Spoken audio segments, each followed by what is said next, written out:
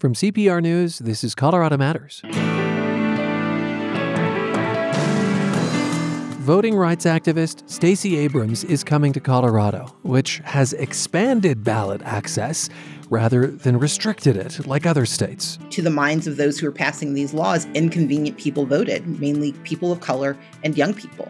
I greatly prefer the direction that Colorado is moving in, which is to expand access to the right to vote to qualified citizens, making certain that our democracy is enlivened as opposed to eroded. Abrams joins us. Then the intricacies of detecting stolen art and antiquities. There's more evidence on the back of a painting frame than what one can find on antiquities. These kinds of items can slip past customs, and it makes them a target for trafficking. And in Colorado Wonders, how the heck does our state have pelicans? I cannot donate as much now as I could when I was working, but I still feel it's important to give what I can. I gave because I've lived in Colorado for 5 years now, and I've listened to CPR almost every single day, and I felt like it was time for me to finally step up and support all the wonderful programming. I value and trust this public resource. I have 2 children, and I want it to continue well into their future. Whatever your reason for giving, thank you. This is Colorado Matters from CPR News and KRCC. I'm Ryan Warner. Stacey Abrams, the voting rights activist and former Georgia gubernatorial candidate, comes to Colorado this week.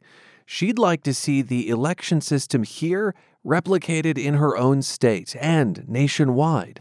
We spoke late last week ahead of her event at Denver's Paramount Theater. Stacey Abrams, thank you for being with us. Thank you for having me.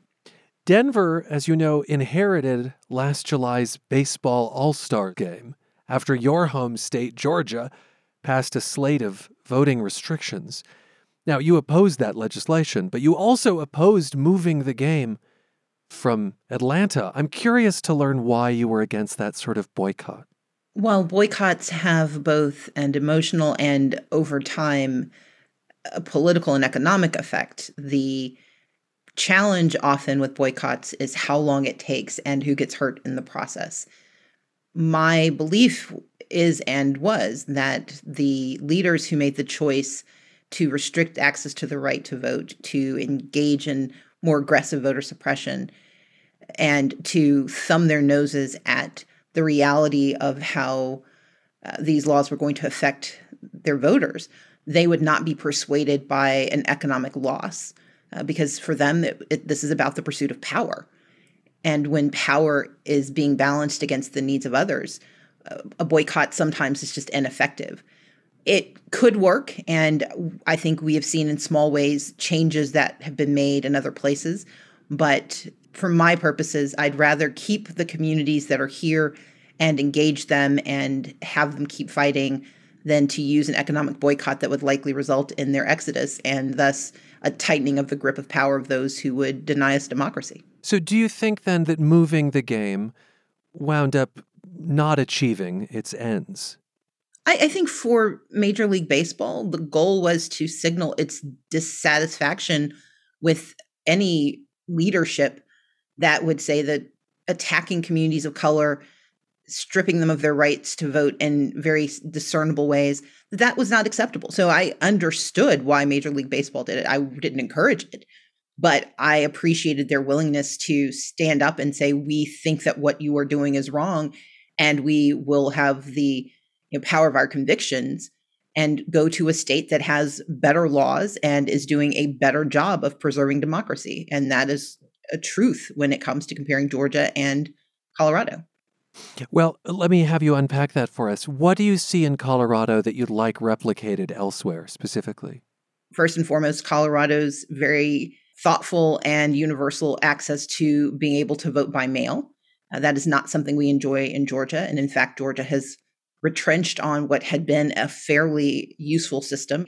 You also have 15 days of in-person early voting. Georgia has 17 days, but 15 days of early voting with the ability to universally vote by mail with the ballot sent to you automatically without having to jump through hoops or put your identities at risk.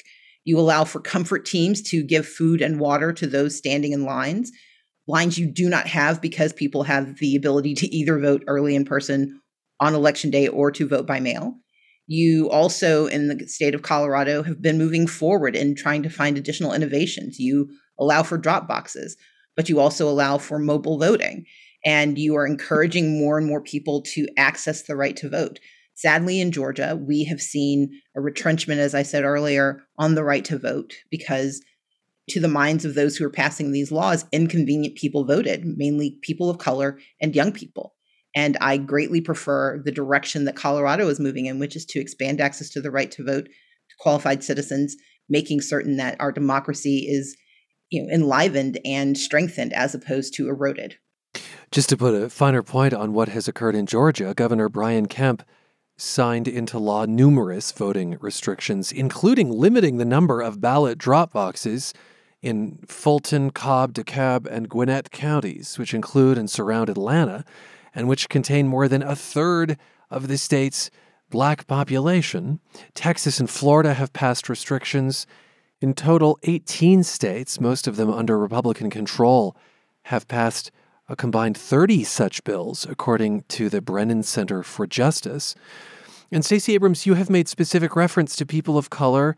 It makes me think of a conversation I had a while back with the author of a book called One Person, No Vote, How Voter Suppression is Destroying Our Democracy.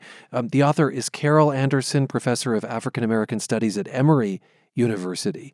And I'll never forget something she told me, which is that history shows that racist voting laws are almost always wrapped in the message of protecting the vote and integrity of the system. Do you see that repeating then here? Absolutely. What they mean, and it's sort of completing the sentences, and I can never say something better than the inimitable Dr. Carol Anderson, but it's protecting the vote from the undesirable, and it's defending the integrity of the vote for the necessary few. Unfortunately, in Georgia, that historically has meant distancing the right to vote from communities of color, beginning with African Americans, but because we have burgeoning communities of Latino and AAPI voters, as well as Native American voters, we have seen voter suppression visited upon all of these communities and become increasingly worrisome and worse. President Trump continues to fundraise on the idea that the election system is vulnerable and unfair. I'll read through just a few email subject lines that he has sent recently. We cannot trust mail-in ballots. We must protect election integrity. What really happened in Georgia in 2020, to name your state? The election was in fact secure, and court after court after court dismissed claims to the contrary. But this belief about the outcome of the election and its security, in a way, Stacey Abrams, has become identity for people, as if what they believe about the election is a test of who they are, of the party that they are a member of, maybe, or how they see themselves. Is there any way to extricate those things? I believe there is. And sadly, the extrication tends to happen at the tail end of demise, which is that as long as these laws are targeting those to whom you have no allegiance or affiliation, as long as the targets are others, then this identity, this proxy that has become voter integrity or whatever term of art they choose to use at the time, as long as you are not the target, then you are more than willing to frame your identity around it. But the challenge with authoritarianism, which is the path that we're on, is that eventually the targets turn to someone else. When they have succeeded in quelling those they have most fundamentally disliked, they then turn to the next group. And in Georgia, we experienced that, where we had a broken system and have a broken system that may have intentionally targeted communities of color and has been assiduous in its denigration of access. But it also, in the primary in 2020, revealed itself to be broken for everyone. And that's when you suddenly saw Republicans and Democrats decrying the execution of the elections. This is going to maximize itself on such a national scale if we do not do something about it. And so, yes, there are those who will eventually find themselves admitting the error of their ways, but it will be at the end of our democracy and I think too late. So it sounds to me like your challenge, and I don't want to put words in your mouth, so you tell me your challenge, but that your challenge may be to connect this issue to everyone, those who may not feel sidelined by whatever laws are being passed. Absolutely. And that's one of the reasons the work I do is not intentionally for a certain party. I am unambiguously a Democrat. That is my political identity. But my first identity is as an American citizen. And to the extent that we can set aside partisanship in the process, we can get to it in this election. But the process of voting should be nonpartisan, and it should be a patriotic belief that every eligible American citizen should have unimpeded access to the right to vote. That should be a truism. And for some, it was until they saw who was showing up to use the right. But I believe that if we continue to hit the drumbeat, that while our democracy is resilient, it is not impervious to harm. We will eventually get people to realize that protecting the right to vote for others means protecting it for yourself. May I ask one more question before we let you go? Certainly. This is a question having you wear your Democratic hat, your large D Democratic hat. We saw from the recent recall election in California that Democrats in many ways are still running against President Trump. Do you think that's the right strategy for your party? I think it's less about Trump as a person and more about the symptomatic behaviors that have now infected Republican belief systems. I do not mind arguing value systems and processes with people who do not share my political belief. But what is deeply problematic is when those arguments lead to people's lives being put in jeopardy.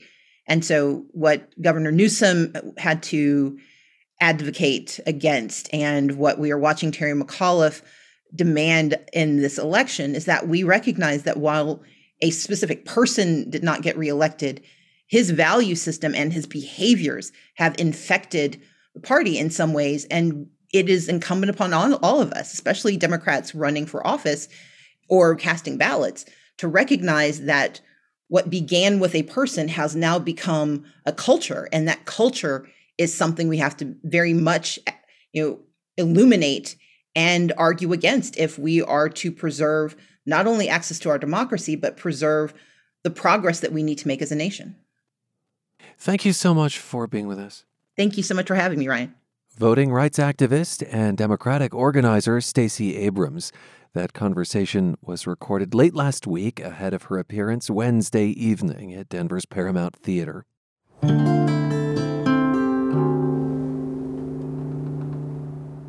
The Denver Art Museum is working to return 4 items from its collection to Cambodia.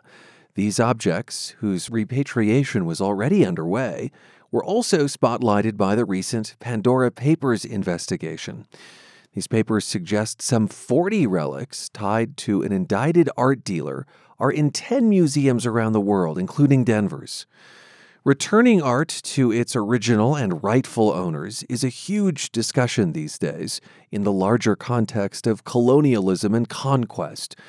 And it's something Associate History Professor at the University of Denver, Elizabeth Campbell, has dedicated a career to. She directs DU's Center for Art Collection Ethics. Professor, thank you for being with us. Thank you for having me. So the Pandora Papers is an investigation by the Washington Post and other outlets involving millions of documents connected to an offshore financial system. And it found what the Post calls 2 secret offshore trusts that an indicted art dealer, Douglas Latchford, used to hold money and ancient relics, including some believed to be looted. In this case, we're talking about Cambodian antiquities.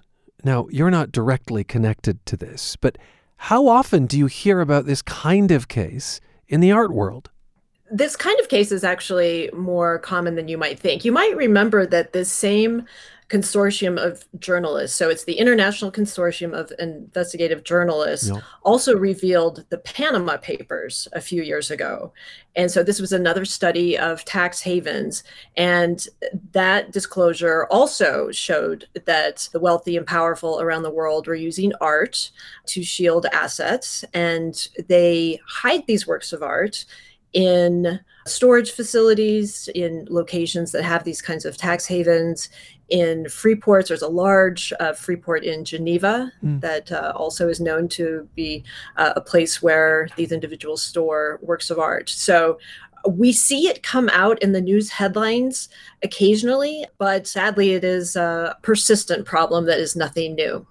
Now, using art and antiquities to amass value indicates that there is a market for these items. There is some place you could sell them, presumably, even though their provenance is questionable, right?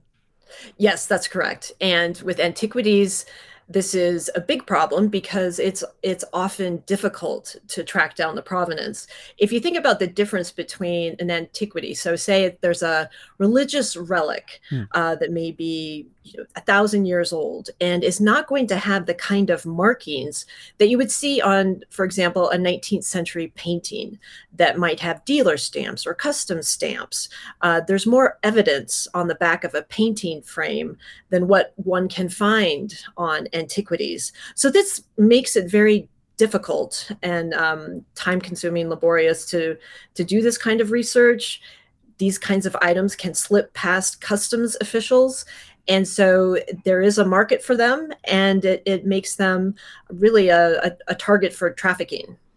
For its part, the Denver Art Museum tells us that it contacted the Cambodian government in 2019 about the items in question. So the Washington Post report and this consortium, as you say, I suppose sheds further light on the issue. The dam confirms it has 6 objects that were gifted by or purchased from Douglas Latchford, 4 from Cambodia, the other 2 from Thailand. It deaccessioned all 4 Cambodian works last month, and the museum tells us that they're working with that government to return the pieces. I know you've collaborated with the Denver Art Museum on ethics and art in the past. Can you shed light on the long road of repatriation? I mean, if this began in 2019, it shows just how slowly the gears can turn. Well, and actually, that doesn't sound like a very long time to me. And I'm not a staff member of the Denver Art Museum, but if you look at this kind of art restitution or repatriation case, it can take several years to go through this kind of investigative work. As I mentioned, it's a very slow and laborious process. And part of the problem when these works end up at museums, provenance research or ownership research, tracing an object's history, is often an area that museums have not invested in enough. And so that means that they tend to be short-staffed. And if you think about an encyclopedic museum, so some of the big museums that are involved with this case, the British Museum, Metropolitan Museum of Art, we call these encyclopedic museums. They need to be doing provenance research on a wide range of items, some that may have been looted by the Nazis, African items, Native American items, and antiquities. Those are really the main areas. And in each of those categories, each object can be a very time-consuming case. So in this instance, the Denver Art Museum is doing the right thing by carrying out that research, by proactively connecting with the Cambodian government. You might remember they did repatriate a statue to Cambodia in 2016. Oh, yeah. That is the right thing to do right now. But it also requires investments. And so you're saying that museums in this regard are understaffed. Is it also true that there is a dearth of people who can do this kind of work? I mean, I wonder how easy it is to consult with someone who does this. Right, that's true. And that's actually part of our mission. I'm the director of the Center for Art Collection Ethics at the University of Denver. And part of our educational mission is to train graduate students and emerging professionals to carry out this kind of provenance research. It's an area that has not yet been professionalized. And so it's often contract work, short-term employment. And we're trying to play a role in changing that. But you're right. There is right now, I think there's a population that is willing and eager to do this work, but there are often not fully funded positions at museums. It's very rare for a museum to have a full-time provenance research position. And so it's an area where museums need to be making this investment. And it's an excellent opportunity for those who want to support museums to provide that support for provenance research at the museums that they love. I mean, that's fascinating. It's an action item that you as a museum member or higher up the economic chain, a philanthropist could demand. Now, and this is going to show my naivete, but let's say the Denver Art Museum paid, I don't know, $250,000 or something for a relic. Then it turns out that relic ought to be ethically repatriated. Does insurance cover that, or do they just lose that investment? Most institutions do have insurance for that can cover that kind of loss. Yes. Okay. Yes.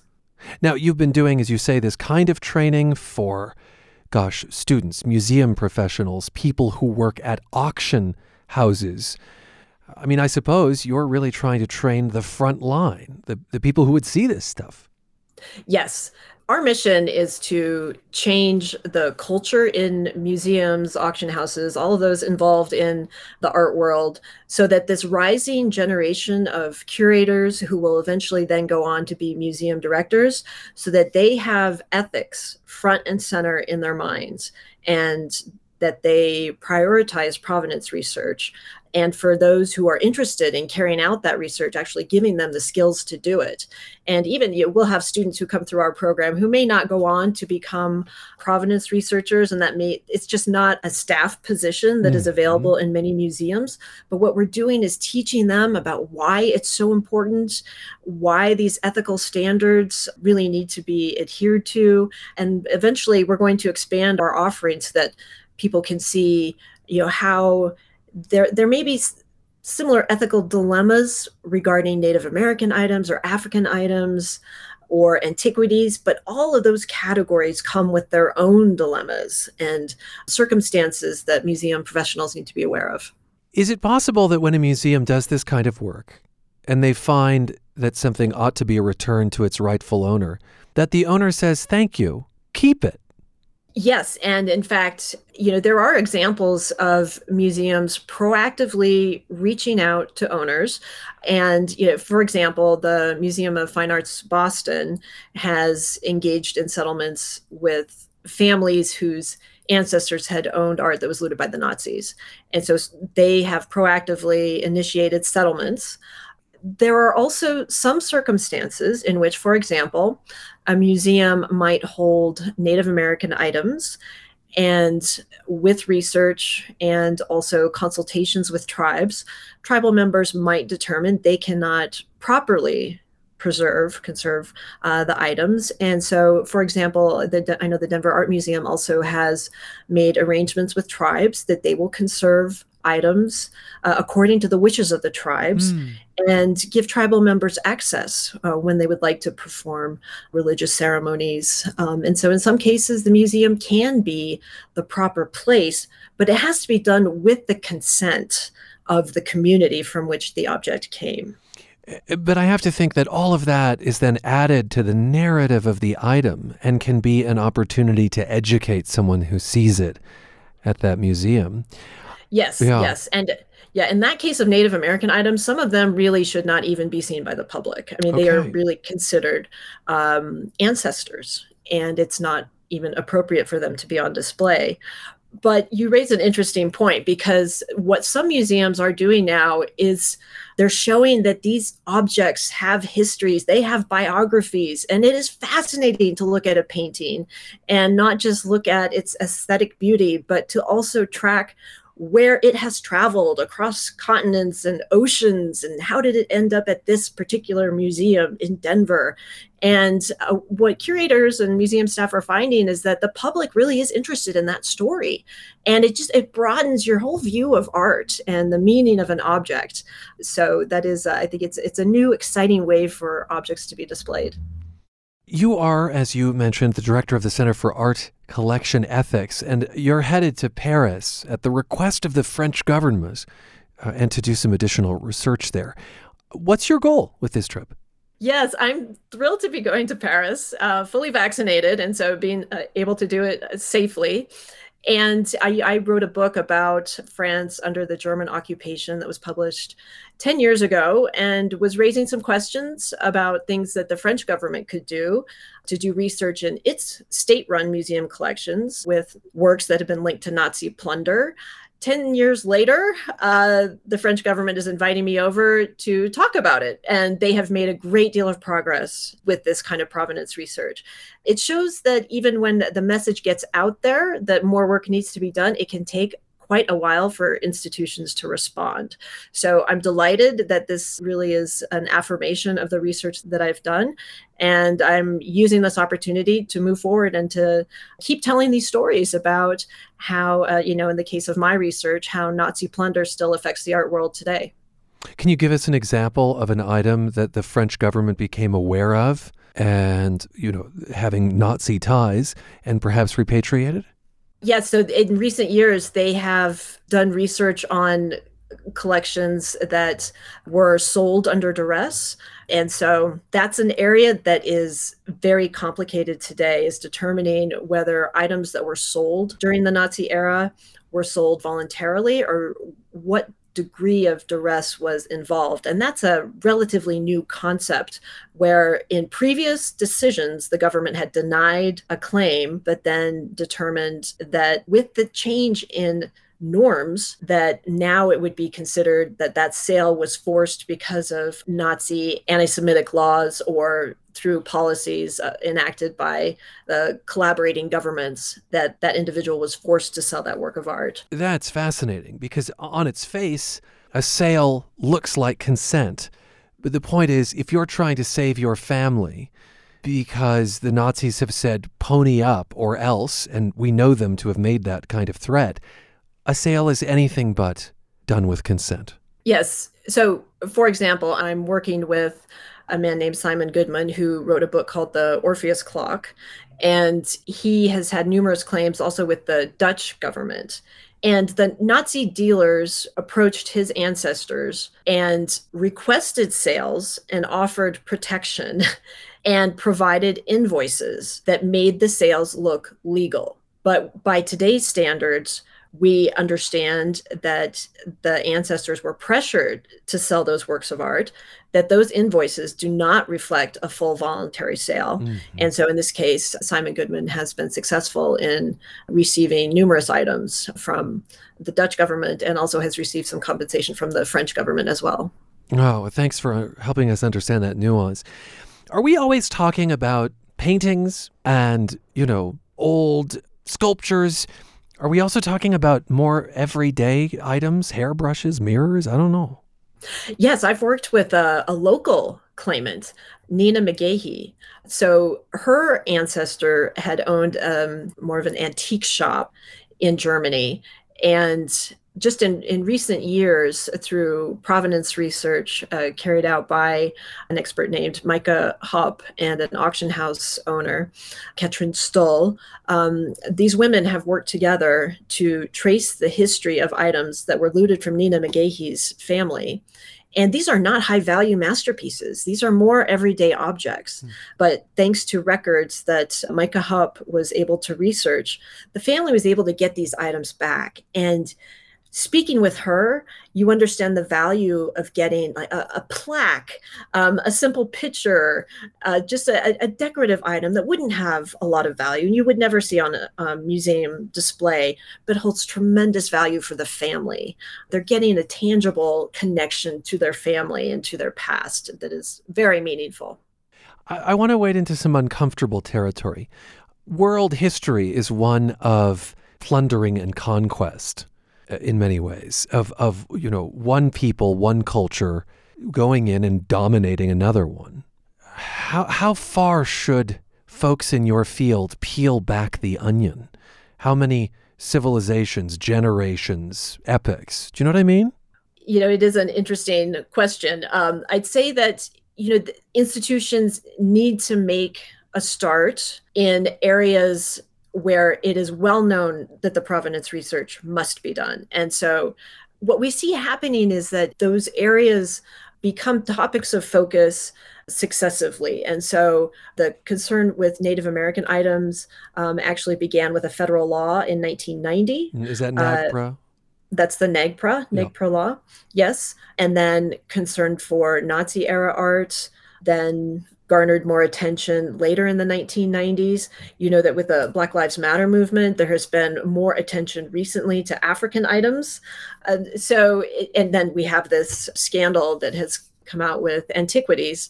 So there are a lot of different categories of art that we're talking about.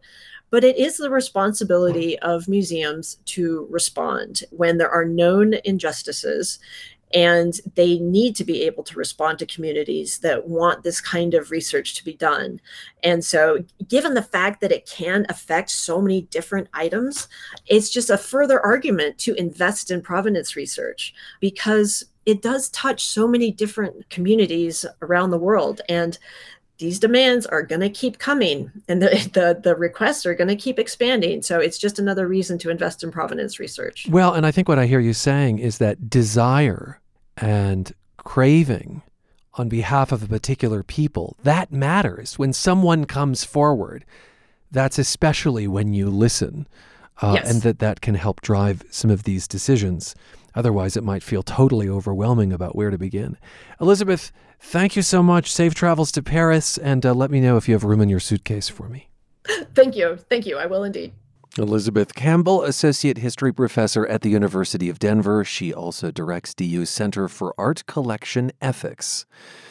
When we come back, a new episode of Colorado Wonders. Why are there seabirds in our landlocked state? This is Colorado Matters from CPR News. The pandemic brought on a wave of new workplace automation, from software tools to robots like the ones we imagine from the movie WALL-E. Name? WALL-E. So what does it mean for you and the economy? I'm Avery Lill. Tune into a special Colorado Matters for my conversation with David Brancaccio, host of the Marketplace Morning Report, recorded for Denver Startup Week, Thursday on CPR News and KRCC. We solve some of the mysteries of living in this state in a segment called Colorado Wonders. And today's question comes from Louise Mahan. When I was driving across the Cherry Creek Dam, I saw what I thought were great big seagulls and discovered on second look that they were pelicans. And I was stunned because I thought pelicans lived on the Gulf Coast. The mystery of the mile-high pelicans, which we'll solve with the help of quite possibly the biggest bird nerd in Colorado, Ted Floyd. I work for the American Birding Association, which is actually based out of Delaware, and I write bird books. And you answer bird questions, including this one from Louise Mahan. Where have you brought us? We are at the Rocky Mountain Arsenal National Wildlife Refuge. It is immediately outside Denver. And why is this a good place to see pelicans, which I hope we will? Well, it has water, and the key to finding pelicans is water. Where there is water, there are pelicans. And it doesn't have to be salt water, because, of course, so many of us associate pelicans with the sea. That's right. So in the United States, we have two species of pelicans, and one of them is a marine pelican. That's the brown pelican, which we do not have in Colorado. But then we have a freshwater pelican, the American white pelican, which is the one that is gratifyingly widespread and fairly easy to see in Colorado. The American white pelican. All right, well, let's go from the parking lot here a little closer to the water's edge. Is this a lake in the distance? Right. So there are actually several lakes here at Rocky Mountain Arsenal National Wildlife Refuge. The one that we are standing by is Lake Ladora. The arsenal is a large area. I found out from my daughter it's the same size as Manhattan, but the water bodies are all sort of concentrated here in the southwestern part of the refuge. And we're here bright and early. There is a mist covering the lake. Yeah, the temperature when I arrived this morning was 37 degrees Fahrenheit, and there is a beautiful mist enveloping the refuge this morning. Well, why don't we walk a bit closer and see if under the curtain of mist we can see some of these American white pelicans, shall we? Sounds like a plan. How many species of birds do you think you've spotted in the arsenal? So I know that the official list for the arsenal is sort of in the high 200s. I want to say maybe around, call 250, 250,000 species of birds. Are there other birds that we normally associate with the sea or the ocean that also have an inland presence? Yeah, so Colorado actually has a very robust list of water birds. We certainly see lots of ducks, which are perhaps not so oceanic, but cormorants we can see out here, gulls, quote-unquote seagulls. I don't want to guarantee you anything, Ryan, but I practically guarantee you a sighting of a so-called seagull, even though we are quite some distance from the sea out here. Now, are these birds that were born here, or is it possible that any of them were coastal and came to Colorado? Right, so it's a mix. Some of our birds, especially this time of the year in the fall migration, do come from farther afield, but many of our water birds breed right here. A bird called the California gull actually does breed throughout the West, including California. Some also breed in Colorado. That is to say, we have pelicans who were born here and will live most of their lives here. Except for in the winter. So our pelicans are fair weather birds, actually. They get the heck out of Dodge, or at least the heck out of Colorado. They stay until the lakes freeze over. You can see cormorants here in the Denver area until around Thanksgiving, and then they're gone for a few months. They get back in late February. And where do they head? To coasts, to warmer places, to the sea. They winter mostly on the Gulf Coast and the Pacific Coast. And why would they come back here? What would compel them to do so if they've got year-round sun on a coast? Well, I'm sort of tempted to say force of habit. They've always done it. But they are adapted for life in these very densely colonial aggregates inland in protected areas, islands on big inland lakes here in Colorado, but also elsewhere throughout the West. So they're sort of snowbirds the way that a lot of humans are. They breed here in Colorado. They go elsewhere during the winter. Now, you talked about there being brown pelicans and these American white pelicans. Besides their obvious color differences, what distinguishes them? So the American white pelican is the behemoth of the Colorado avifauna. It is our largest bird. It's actually quite a bit larger than the brown pelican. The American white pelican is it can get up to almost 6 feet in length if you sort of stretched out a pelican. Most of them are sort of more like 5 feet long. It has an incredible wingspan. The longest pelicans can be up to almost 10 feet in wingspan. Most of them are more sort of like 8 or 9. So they're really, really, really big birds, but they're featherweights. The typical pelican is going to weigh only about 15 pounds. So picture a bird that's actually almost as tall as we are, has a wingspan much greater than our arm span, but it only weighs 15 or 16 pounds. They are so light. And the cool thing, there's a snowy egret going by the way. The cool thing about the pelican is that because it is so big but also so light, it's incredibly graceful. So we might see a pelican, lumbering, across the water or just sort of standing inertly on the shore, and we think that it's just such a almost dull and just big blob of a bird. In flight, they are unbelievably graceful. I have seen albatrosses, I have seen condors, and an American white pelican in flight is every bit as majestic as an albatross or a condor. So it's a very big bird, a very light bird, and one that has incredible ability as a flyer. And speaking of birds, there's a steel one, a Southwest, flying above us because we're not far from DIA. That's right. We are near Denver International Airport, and we're also near downtown Denver for that matter. If I turn around, I can see the Denver skyline. If I look in the other direction, we see planes taking off and landing at DIA. So that's part of the really cool story here of the Rocky Mountain Arsenal National Wildlife Refuge. Okay, maybe at this point you're thinking, stop gabbing already. Where are the darn pelicans? Well, I was wondering the same thing as we stood on the shore of Lake Ledora. Ted Floyd had his binoculars out. Are you seeing pelicans yet? We've not seen any pelicans this morning. It's still sort of a misty morning. Seen a lot of other birds out here. We're seeing snowy egrets and ring-billed gulls. There may have been a California gull out there. I can hear a white-crowned sparrow calling right now. That's a fall migrant. They've just returned from Alaska, and they're going to be with us all winter long. American goldfinch has been going over. We saw actually a rock wren as we were walking along. So lots and lots of birds out here. I have not seen a pelican yet, but hope springs eternal. Now, are we at a lake that has fish? Is that key to seeing a pelican, and is that their diet, as I associate the oceanic pelicans with the brown pelicans? That's right. So the American white pelican is pretty much strictly a piscivore, as we say, a fish eater. Unlike a lot of other sort of maybe more versatile aquatic species, they're going to be pretty much fish eating their entire lives. So if you have a lake with fish, you often will find pelicans in them. And by the way, they're not too fussy. They will even come to koi ponds and artificially stocked ponds like that and scarf up the koi as well, although they certainly will take a native or indigenous fish species as well. I have this amazing image of a pelican absconding with koi from someone's private pond. I guess that happens. Yeah, it certainly does. There was a fascinating story from several years ago now, and I'm not going to try to embellish this too much, but up in Boulder County, one of the local ponds up there had become absolutely overrun with some sort of undesirable fish species. I don't remember which one it was. Hang on just a moment. That's a big California gull going over right now. And the question was how to get rid of these fish, and all sorts of exotic solutions were being proposed. Poisoning the lake, electroshocking the lake, draining the lake, gathering up all the fish and somehow removing them, and nothing seemed to work. And then a bunch of pelicans descended upon the lake, and they notified their friends, and within a few days there were actually a few hundred pelicans there, and they got rid of all the fish on that lake basically in an afternoon. So they can very much dispense with all of the fish in a fairly substantial body of water if the getting's good. And the pelican grapevine, the communication system, pretty good, it sounds like.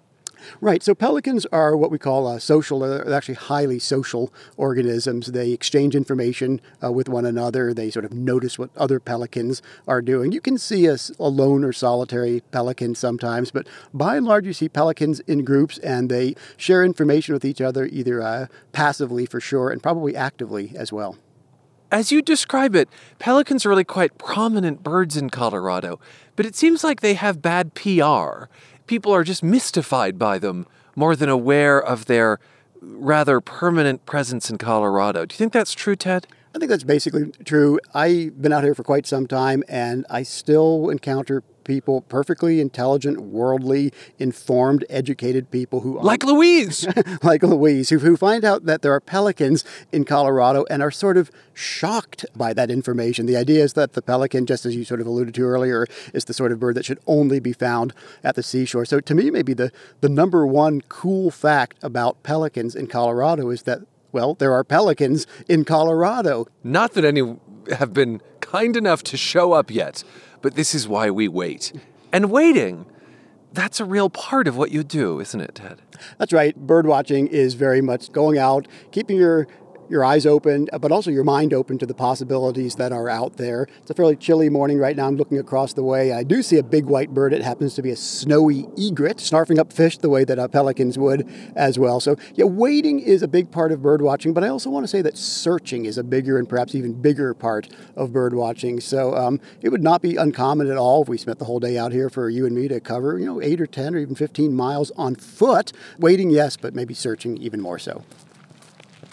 And we'd done the waiting, so it was time for some searching.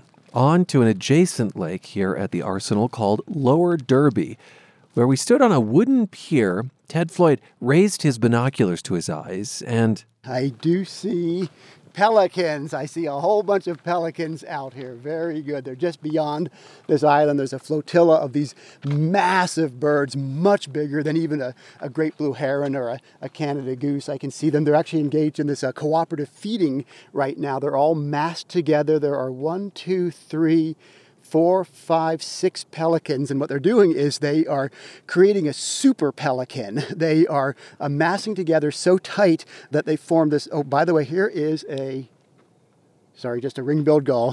Sorry, folks, but back to the pelicans right here. The pelicans are forming this mass here, and what they're doing is creating a sort of a shadow that fools the fish below into thinking they're in a condition of relative safety. They can kind of herd the fish up to the surface, and then all of a sudden the pelicans will all, there they go right now, plunge down together at the same time and scoop up the fish. So it's a marvelous and ingenious way. Here, they're doing it right now, an ingenious way of cooperating. So pelicans are masters of cooperation, and these 6, which may or may not be related to each other, but they found each other's company here, are in the middle of this lake feeding cooperatively, gathering fish up together. So the idea here is that they get so big together that a fish wouldn't think there's a single hunting bird above them. Yeah, so that is the conjecture. There's some experimental support for that. There may be a little bit of sort of I don't want to say an urban legend, but maybe a pelican legend to that. But yeah, the idea is that they create so big a mass that you don't even realize there's a big old bird there. I think they're really, really good at this when they're sort of more like in the at least 8 and sort of up to 25 range. And when you get more than 25 pelicans, it's a scrum, it's mayhem, it's total chaos out there, but they all put their heads down together simultaneously there, so feeding all together, doing what they do so well. It's more of a pelican brief, I suppose. No, I'll let that one go, but yes, fair enough. If that joke left a bad taste in your beak, Ted Floyd may have a palate cleanser, a limerick he was eager to share before we left the Rocky Mountain Arsenal National Wildlife Refuge. It's been a while, and I'm going by memory, but I think it goes like this. An amazing bird is the pelican. His bill holds more than his belly can. He holds in his beak enough food for a week, and blamed if I know how the hell he can. Ted Floyd of the American Birding Association. He's based in Colorado and helped answer Louise Mahan's question about the American white pelicans in our state. So what do you wonder about? Let us know, and we'll try to find the answer at cpr.org/Colorado Wonders. And we will wrap up with music to mark Hispanic Heritage Month, which kicked off in September and runs through the 15th. The national celebration began as Hispanic Heritage Week with a law signed in 1968 by President Lyndon B. Johnson. In 1988, Congress expanded it to a month-long commemoration. Our colleagues at Indie 102.3 are showcasing Latin acts in Colorado, including Kateria, a Denver-based singer who was born and raised in San Juan, Puerto Rico. Te miro y me encanta, los versos y los coros se cantan, mi ganas no aguantan, siempre que caigo me levantas, se me enreda la piel, ojos de café me atrapan, contigo me convierto en miel, labios me son fiel y me llaman, estás en mi mente. Kateria grew up in a musical household, getting her first guitar at age 4 and performing by the time she was 8. But it was the pandemic lockdown that pushed Kateria out of her comfort zone and into a recording career. She learned music production and worked on her songwriting and went viral with her first single, Mientes.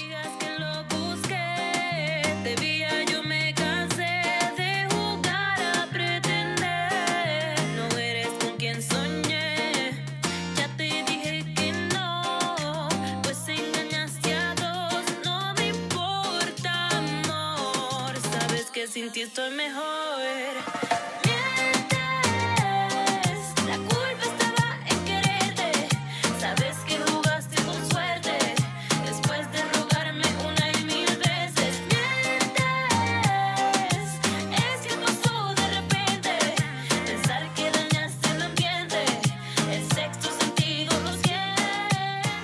From Denver by way of Puerto Rico, it's Kateria. She's one of Indie 102.3's featured artists for Hispanic Heritage Month.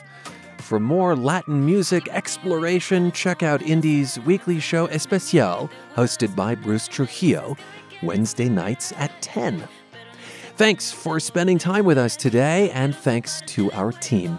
Carl Bielik, Anthony Cotton, Pete Kramer, Andrea Dukakis, Michelle Fulcher, Matt Hers, Michael Hughes, Carla Jimenez, Avery Lill, Pedro Lumbrano, Patrice Mondragon, Shane Rumsey. And I'm Ryan Warner. This is Colorado Matters from CPR News and KRCC.